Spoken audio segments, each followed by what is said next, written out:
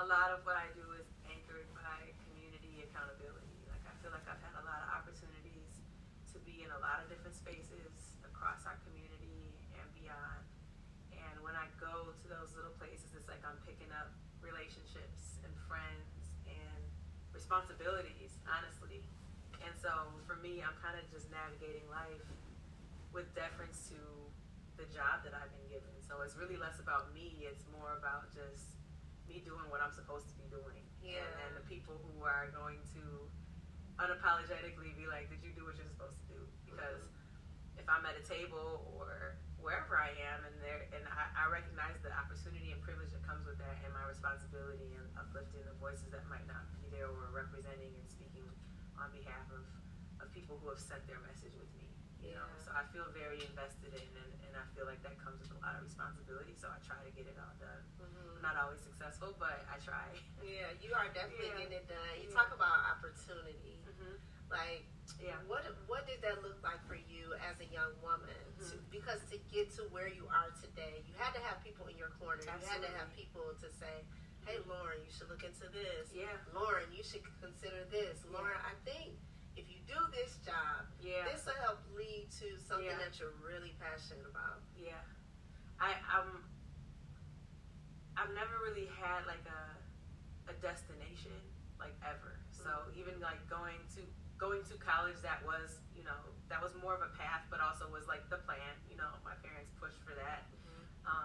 But kind of beyond that, I got a scholarship to UW-Madison, and so that is why I went to Madison. Like it wasn't like I applied and interviewed with different schools, but you know, once the scholarship was available, that was kind of the path, and and I think that allowed me really early to not feel a sense of like failure or success that was rooted in like a personal mission. It was more like, are you, you know, it was like the things that are important. Are you happy? Are you finding joy? Are you finding value in the people that you're around? Are you a woman of service? Are you listening? Like, are you able to make money, you know, and able to save? Like, it was the goals I've always had had always been rooted more like in those types of things than like, are you, you know, do you have a bachelor's? Do you have a master's? Do you have, and I think the balance is important. I'm not saying either one. They come with different things, but completing, like getting a bachelor's is wonderful, but the other side of that is being put in an opportunity to meet, being put in a space to have the opportunity to meet different people and figure that out and be challenged and navigate challenge. And so much of the journey, you know, that people talk about the journey and the destination is the journey, and I think that's really, I've been really present to the journey as like a destination for me, and the things that I'm picking up along those. So I kind of just ride the wave, and I have been doing that since longer. Yeah, right. I probably my whole life, honestly. It probably has gotten on my parents' nerves at different moments, but I love that though, because you know, everybody's story is unique and different. And so for you, you're saying like, I didn't have like this major goal, like I'm going to be here by this age, and I'm going to do this, and I'm going to live here, I'm going to drive this car. It was all about like, you know, what can I do that matters? And, you know, how can I add value to people? How can I add value to my community? And it sounds like you've chosen to just stretch yourself. You've chosen to be open. And you just chose to ride the wave. And riding the wave has put you in spaces and places where people look to you. People are looking to you from someone who didn't have like this cookie cutter, you know, goal template. I like that. I like that because because it gives other women and girls, you know, a chance to say, you know what, I'm okay that I may not always have it, you know, but I know that I have the basics. I think seeing really early, I'll say, so growing up, I always said, oh, I want to be a pediatrician. Like, you know, like that's what I want to do. As a doctor, you help people. I like kids. Our math for like figuring out our careers when we were little was just so, we're young, you know, it's like you think about 3 or 4 jobs and like that's what you can be. I realized like I wasn't really great at science. I loved my science teacher. I have a book in here somewhere that she signed for me, like when I just thought the world of her. Yeah. And so that's what put me in wanting to study science. But I realized, going to college, I'm like, this is not for me. This is not where my strength is. And but I still pursued it, and I wanted to do pre-med. So I was like, okay, let me stick to something to stick to something, And then as I was preparing, like I served as an EMT. I served, I worked with City Year, and I just like became more present to like, where are my strengths? And I think that how you lead has to be rooted in like kind of what you're good at. It has to be rooted in what can generate revenue for you to sustain yourself and your family, and it has to be rooted in like what the community needs. I think sometimes that's where people get lost. It's like they want to do a thing because they want to do a thing, but they're not listening to like what's actually needed. And so like me doing a thing because I want to do a thing to me would have been sticking with like medicine and maybe finding my wave, or maybe finding out that it wasn't what I wanted to do. But me listening to the community was me riding in the ambulance and talking to people and being in the education space and listening and learning and realizing that people need empowerment. People need inspiration. People need like to be happy and confident. And like I'm like, what's that job? Like I didn't know what that job was. Yeah. I'm like, what's that job? Like that's what I think across sectors, across disciplines, like that's what I felt was missing from the people in the spaces that I was in. At least that's what I felt like there was an opportunity. So let's start there because you started, as an EMT. Yeah. And that opened your eyes to what you were just talking about. That's like right. what people need. And then people didn't even know how to say what they need. You said they were making calls. Unnecessary. Yeah. Just, and so that the leadership in you kicked in probably unknowingly. You didn't even really realize to say, okay, this is what people need, and I'm actually going to do something about it. And it led you down to actually educating, and then education, then you're leading, and now you have pivoted, and now you're like servicing in a much larger capacity with helping people, with women and equity.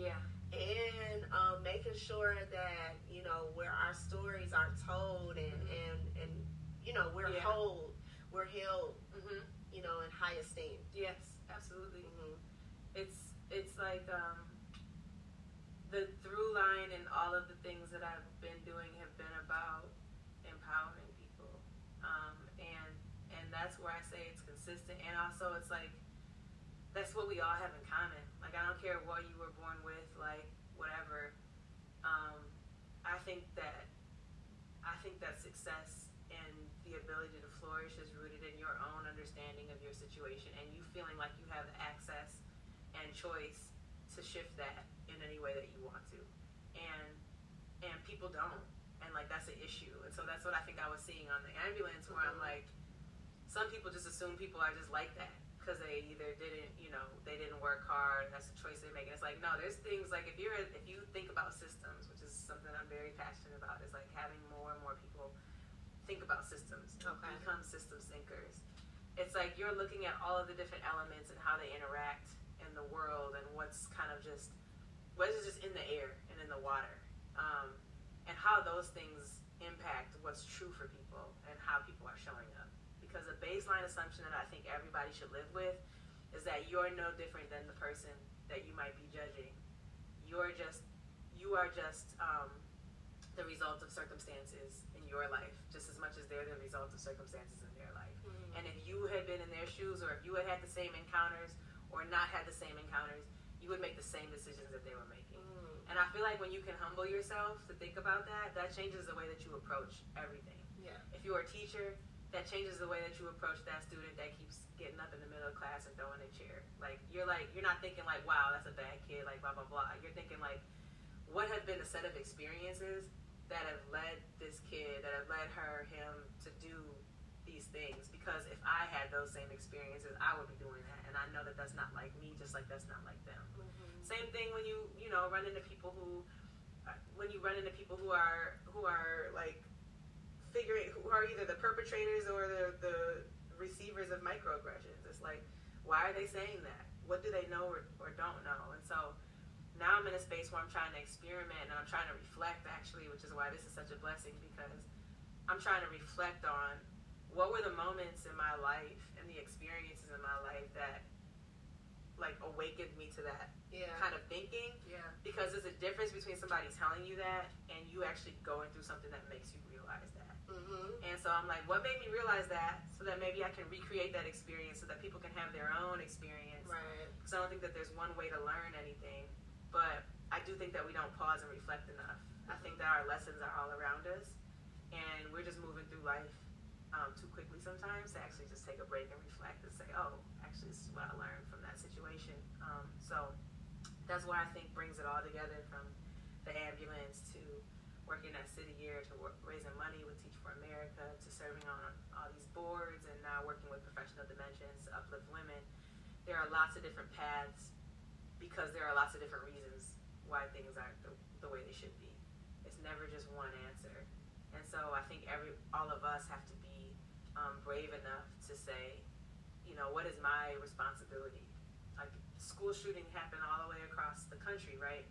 But like, we should all be pausing and thinking, like, what is my responsibility in that? Or like, when I hear about domestic violence situations, like, it's like that could not even be related to me. That could be somewhere else. But like, I have a responsibility because in some ways I'm upholding a system that allows for that.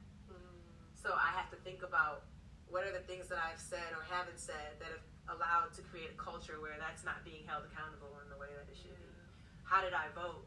You know, who are the leaders that I'm uplifting, that are or are not having the roundtables, that are or are not making decisions or passing policy that better supports people. You know, so it's like always taking every issue and saying, like, what is my responsibility in it? That doesn't mean feel like guilty and fall back and be overwhelmed, but it's like, no, everybody has a little bit of responsibility in everything. And I like that. Some of us just try to, you know, some of us are like, I can't boil the ocean. It's like, nobody's asking you to boil the ocean.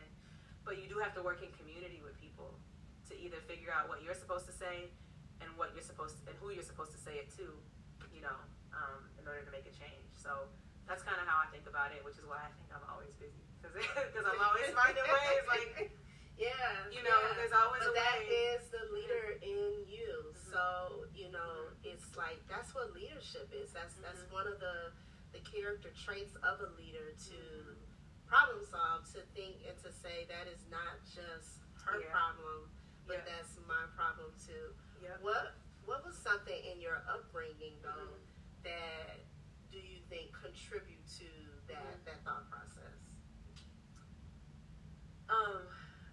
Because even though you didn't have this set plan, you know, you kind of flowed, but it's something in you, something connected to you that made you realize when you were in the ambulance and you're figuring things out, you're listening, you're asking and hearing things, and something in you said, you know what, I need to do something about it. I think when you do things for like the right reason, like, well, one, I'll say it's a privilege. I think that a privilege that I have is that I was able to like really be present in experiences that I've had. I think sometimes we overlook that as a privilege. Like, you'll hear people say, like, you know, the pandemic and like COVID and all of that was actually really good for me because I got a time to just pause and rethink everything. And like, you know, there's a privilege that comes with being able to pause and rethink everything in the middle of a pandemic. Like, you know, people are dying, and then some people are pausing and reflecting, and they have the luxury of not having to worry about things. I think that there were things that I had as a young person. I had the luxury of not worrying about consequences, and that's where I say, sometimes I talk about this idea of like a safety net and how powerful it is to have a network, right? Which just gets me back into like this network of women that when you can jump higher and take more risks when you know there's a net, right? Like, and so how do we build that net for people so that they can go innovate and try without having that failure like holding them back? And I think I had that. So when I'm on the ambulance, I'm not just doing it, like I'm doing it for a job. Like I'm definitely happy that I'm making whatever $15, $16 an hour back, 10, 15 years ago. That was good money for me at the time. So I'm definitely like excited about it as a job and an employment opportunity. But beyond that, also because it's my people, I'm like, it's my people. I can't like just have to do this. Like this is an issue. I've had, 5 or 6 calls and none of them have really been emergent. A lot of the people that I'm talking to don't know a lot about how to care for their condition or whatever it is. And instead of looking at them and being like, wow, you didn't just look this up, or you didn't go Google what you have, and you didn't take care of yourself, and you don't have this and that.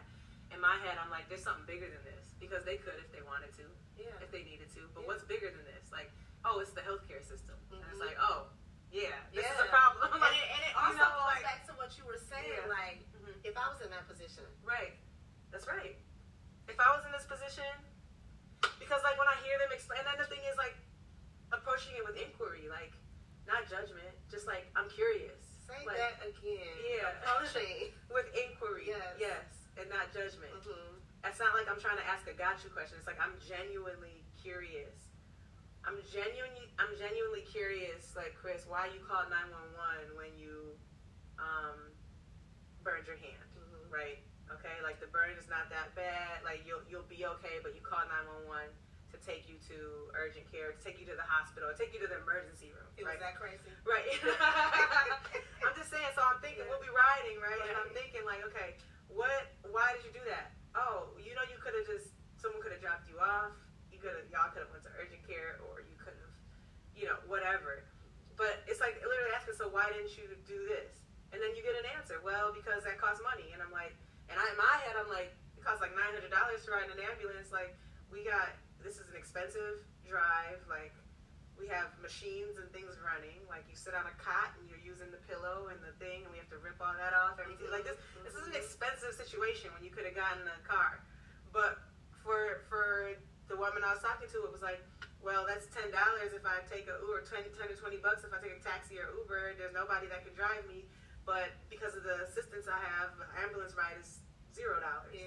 So I'm like, okay, that makes sense, and right? Like it doesn't make sense, but it makes sense. Right. So I'm like, okay. And then some people are just like lonely. They literally call because they want people to talk to, And so it's like maybe there's a less expensive solution, like than a $900 ride in our time.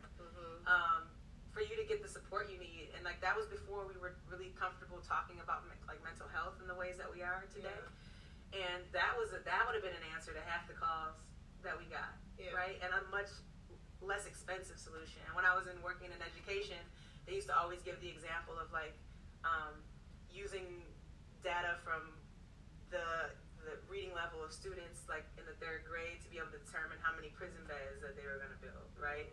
It's like things like that where we would talk about investing in education for a much smaller amount of dollars and resources that have like ridiculous expensive implications later if you don't. And so it's like this idea of preventative care and empowering people. So it's like just listening to people and really trying to see how they've gone about solving their problems. And I think there are also very technical skills related to like learning how to listen, related to like good healthcare too. Because like if I'm coming to an emergency situation and I need to know what's going on, if I can't develop a level of trust with you that lets you feel like you can share freely with me, you can tell me the truth about what your situation is, I can get you going and get you to the hospital much faster when I know what's going on than if I have to figure everything out myself. So like I can either ask you like, what's been going on with you? Okay, well, how have you been treating it? Well, what have you been thinking about it? What do you usually do when this happens? Or I can try and like poke and prod and figure stuff out from like, but that takes much longer. It's less effective. And so I think I learned early in that craft the ability and need to like just get to know people really quickly, get to know their situation really quickly, so that I could do my job better. So it was really related to the success of my job too, was being able to listen. So how does that translate in the role that you have today as being this great, effective listener and communicator? I don't know. I'm still growing. I think I'm still growing a lot with communicating and listening, but it does give me a level of patience that I think is needed in this kind of work. I can sit across the table from anybody. Some people are like, oh no, they voted this way, or they look this way, or they're this, and they came from here, and I don't know. I'm not going to reach out. But I think I have a level of patience, and it's a blessing, because I wouldn't put anybody, for some people are more triggered by different people and their actions than I am. And I know sometimes on the flip, people are like, Laura, do you care? You know, like, sometimes I'll get that from people where it's like, you're not really, like, reacting. And it's like, I don't have strong react. Like, there's not a lot that I haven't seen at this point that allows me a level of patience to just be like, okay, well, tell me what you're coming from. Yeah. And, like, even in the education space, like, you learn about the theory of learning and how people learn. People can't learn when they feel defensive. People can't learn when they don't feel safe. People can't learn when they feel attacked. And so to me, if the overall goal is always education and understanding and learning, then I can't set up a space that feels like there's tension. Yeah. And I think I'm decent at trying to meet people where they are. Like, I have a decent ability to meet people where they are because of the different experiences I've had. And I know people value that, because they'll be like, okay, I feel like I can tell you stuff that I can't tell other people yet, because they might react a certain way, or they might be offended, and rightfully so. So I want to use that skill to, like, let people have more conversations that they need to have. What's one thing that you love about your current job, your role, that you get to do? Thinking about all the experiences that we talked about and we discussed, what's something that you love? I love the people. I love these women. They are, like, in their own right and in their own way, they are leaders because they're committed to lifting while they climb. And I'm inspired. I find inspiration everywhere. Okay. That's what I love, is like that I get to work somewhere that I can be inspired daily by just having a conversation with someone, even if it's a tough conversation, or they're like, Lauren, you didn't get this done the right way, or people reacted this way. It's still, like, inspiring to come out of it and be like, wow, we both learned so much. Yeah. Like, let's keep it rocking. And, like, a lot of people don't realize that Professional Dimensions is volunteer driven. Like there's two of us in the office doing everything, you know, and I'm everywhere. So really, it's like I have to shout out Claudria, because she's the one in the office kind of holding it down from, like, an operational logistical standpoint. But everything else is driven by our boards. And these are women who are busy, have incredibly busy lives, but value so deeply, like, raising awareness and advocacy for women. Yeah. They value expanding their network with inclusivity and with authenticity, and really getting to know and be around and be a community with women who are different than them, because they know the value of that diversity in helping them to become better leaders. They understand the importance of advancing women, being advocates, being philanthropists, and cultivating relationships that will allow them to push. So technically, we can do a lot. Like, we're a C6 on the association side, we're a nonprofit, C3 on the other, on our giving side. So between raising money and putting it towards women, to like advocating even politically if needed in different places, getting people to vote, getting people to engage with democracy, there's this piece of just, like, advancing women that everyone's committed to. And then the last part is, like, around, like, developing self. So it's like, what are you doing to develop yourself as a conscious leader, as a systems leader? And really saying, like, when I see an issue in some space, I'm thinking about how all the systems are at play and what is my power, what is my role in that. So it's like getting to do that every day in a community and in a society that doesn't really, like, embrace adult learning. Like, that's what I like. I like pushing up against that. It's like so not cool to learn when you're older. Like, you know, you get into these, like, corporate systems, and, like, they don't create spaces where you can ask questions. Yeah. You can be sharing. Like, if you ask a question, now everyone's like, oh, that person doesn't know something. It's like, why do we do that? Like, you know, like, so it's like opening the space. Yes, like, do the door to that. Now, what do you think is the difference? What's the distinguishing factor? Because you're a part of sorority. Yes, Sigma Gamma Rho. Yes. And on the flip, you lead a women's organization. What is the big distinguishing factor? Because we know that both have benefits. Yeah, I think it's the history of the organizations, and kind of like the mission, and then the makeup of the organization, meaning the women who are involved. I feel like that's the biggest differentiating factor. So Sigma Gamma Rho. They're other than that, they're very similar. Like sisterhood, scholarship, service, all the historically black sororities are framed around those three concepts, which is very similar to Professional Dimensions, which I think made it a natural fit. But the sorority, I think, spans a few more generations than Professional Dimensions, even though PD stretches quite a few. Sororities we enter like in our college years as well as like just out of college. Mm-hmm. So you have like people in their 20s. You know, you got people in their 20s and then you got people in their 90s. Yeah. You know, like all in the sorority forever. Mm-hmm.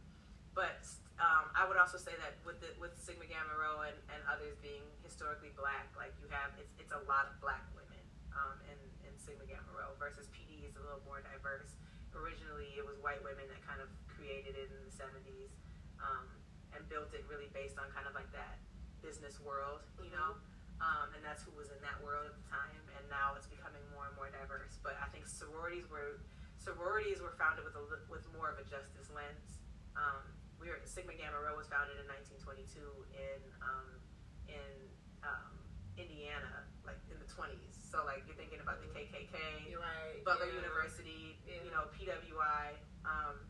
So these 7 black women who, and also like a big part of me joining was them being teachers, them being educators. And so the reason why I think it's important to go back to the history is because the history, like the culture and like the ideals that are present when something is founded usually carry through. Yeah.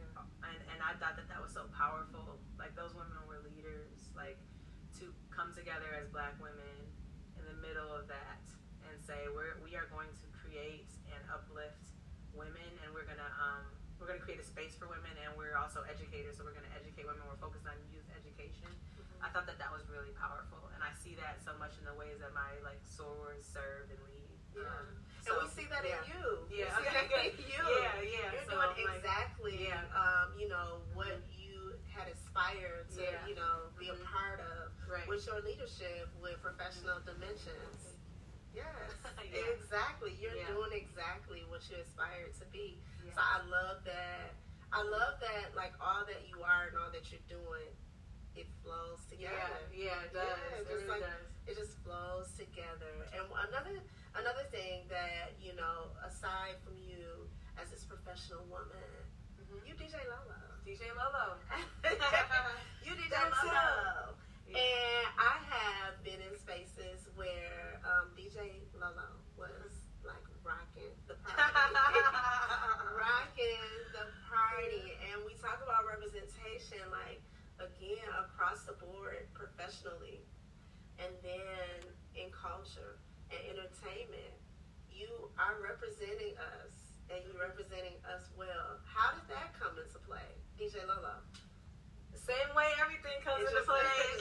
You know, like, it was like, I mean, I've been to be fair, I've been a percussionist, so I've been in music for a long time. Okay. Played the drums, joined a percussion ensemble while I was in high school, thanks to my mom. Really, like, you know, my mom and dad. I had a cousin on my dad's side that was a professional drummer. So definitely grew up loving that space and being in the percussion space. So a lot of like kind of the rhythm and mixing and like live production, I'll call it, is like natural. It's pretty natural, but it was like putting those skills to work in service. So it was like so much of everything I do started with just service. And I would go to events and people would be like, I'm like, what do you need me to do? I'm thinking like they might need me to, you know, participate, be on the program, pass out the programs, clean, serve the food. It's like, it was always like, play the music. Play the music. Can you bring the music? Can you bring a speaker? Can you play the music? So, and then between that and then just like getting interested in it from going out, I'm like, these DJs aren't really like, this can't be that difficult. And that's more of the music mind. I'm like, I wonder if I could do this, because some of these transitions are a little questionable. You know, like, I'm like, this can't be that difficult. How are people getting paid to do this? Like, you know, you're getting paid to transition like that. It was, I remember going into one spot that kind of like triggered me. Like, I was just like, I gotta change the game, because I went into a spot, the DJ was playing music, and the DJ was the only person dancing. And I'm like, this is so like wrong. Like, we're paying, we're buying drinks, we're here, and the DJ the only one having fun with his own music. I was like, this is so like whack, and he's probably getting paid. Yeah. And at that point, I was like, I gotta do something about this. Yeah. So you had to. So I had to go. I went and found some like this little controller at Best Buy. It was like on the clearance rack. It had been opened and all that kind of stuff. So I'm like, let me just see. And yeah, from there, like it kind of grew. Like my roommate was like super supportive. I'd be in there practicing. We throw like a little. So this party. Started back in college. Yeah, this started like just out of college. Okay. And then my friend was opening this bar. Well, one of my really good friends, Q, she had a friend named Ben who was opening a bar on Water Street called Poorman's, and it was brand new. And she was like, just go see if you just kind of connect you with Ben. And then from there, I feel like that's. So my whole like DJ history is connected to the existence of Poorman's as well, which is why that's always like such a special spot for me, because that's like really where I really started DJing, when we started having lines around the corner to like come into this bar that I remember. I remember. Yeah. And I can't remember the first time where I was in the presence of DJ Lola, but I was like, wow, because first as a woman, you're like, look at her, and you think about MCs. In the business and hip hop and things like that, and you're like representation to see that. And I remember one of the last times I had seen you, and you were like back to service. You were like, oh yeah, like just let me know. Like I'll do a group with the girls so they can learn how to, And it was just like I was like, she dope.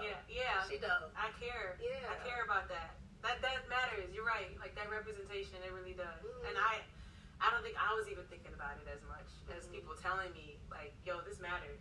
Like, and then the community just wrapping their arms around me, like, and that happened so much. Like, I didn't come in trying to make a job of it or make money of it. I was just trying to serve and show people that there are other ways to do things, and like the way that other people just come in and say, like, no, get Lolo, book Lolo, like the way that everybody just jumped on board, like made me have to do it. I can tell you how many times I was like, I'm gonna be done.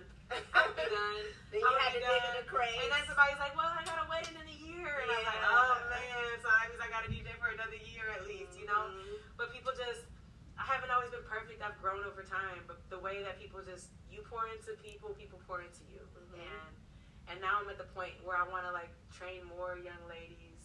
Not even young ladies, anybody, any women that want to like start learning, like at least just show you, because I can't do everything that comes my way. And I think about this in PD when you're talking about like the overlay. I feel the same way about PD. Like I want to like bust down the doors, break the ceilings, and then just like let people in. I want to be like that space. But if I get there and I'm like, I need people to come with me though. Like, for sure. So like when people reach out and I can't do the gig, I don't want to give the gig back to the world. I want to give it to specifically to Black women. I want to, and that's what they're looking for usually when they reach out to me. So I feel like that's where I want to grow in my DJing, is like being able to really just have that list of people who are available and ready to pop in. Yeah, we need to do a Lincoln on Women. For real. That would be dope. Yeah, like so anybody interested in music and all that, like I can set you up. I want you to be successful. I want you to build a business. This information I have isn't mine. It's ours. And like I think that's important. And we could tell by just your leadership, because you're the second woman with professional dimensions to lead. Yeah. Right. And you're an African American woman. That's a big deal. Yeah, it's a big deal. It's a big deal because it's a big deal if you look at the history of PD and what they've grown into. That was 3 women. That was 3 women that started having meetings and said, hey, we got to be here for each other, and we got to be confident in advocating for each other. And we bet there's probably women in other fields that are dominated by men that are undervalued and are being heard or are being marginalized using the word professional. Your hair is not professional. Your emotions aren't professional. So how are we getting people together? And we are professional, and we're multidimensional, right? Like we're not just our work dimension. We're sisters, we're mothers, we're caregivers, and they came together and that grew over time. They said it was 3 of them. And then they're like, then it's 5, then it's 10, and it's like, let's pay some dues, let's pool our money. Let's pool our money from an operational standpoint, and let's pay some bills, let's get an office, let's build, let's pool our money on the philanthropic side. Let's invest in the things that we know need to be invested in. Let's make a wave. Let's start honoring women who are trailblazing and who are creating paths for other women. And it just, now it's like we got a whole CEO. Like that's powerful to see. And she's a Black woman. Yeah, right. And this organization, that just, to me, joining PD, I was like so fascinated with this, like, I call it sometimes like the sandbox. Like this is our, if we can get it right in PD, we have the model and the formula to get it right in other places. Because PD was founded by white people, right? So how is it possible to take an organization that was created for and by white people and to advance white people and make it something that can work for everybody? I don't know. Do it in PD, do it in the United States. I don't know. You know, like it could happen. And so if you think about all the opportunities that exist with all these organizations that are generating wealth and uplifting white people, is it possible to make them places that benefit everybody? And I feel like PD is an example. Like if we can get it right here, that's our sandbox, that's our model, that's our proof point that it can happen in other places. And the places we get stuck are the places where other people are probably going to get stuck. But we're going to work it out and work through it, and maybe we can do it quick enough and have kind of the answers. So that's kind of what it's like an experiment too, you know, which I love. Yeah. So yeah, DJ and PD, you know, sorority, it's all towards the same end. Lolo. Yeah, that's it. Amazing, girl. So thanks for this. Yeah, do you have anything else that you want to share with us? Because again, your journey was not always cookie cutter. And so for the women who may have in their head that, oh my God, I didn't do this, I didn't do that at that time, at that age, what do you have to say to them? Start today. Build what it is that you want. Don't wait for stuff. And everything that you need is going to be rooted in the relationships that you have. So don't do it by yourself. It's impossible to really build a strong, sustainable anything by yourself.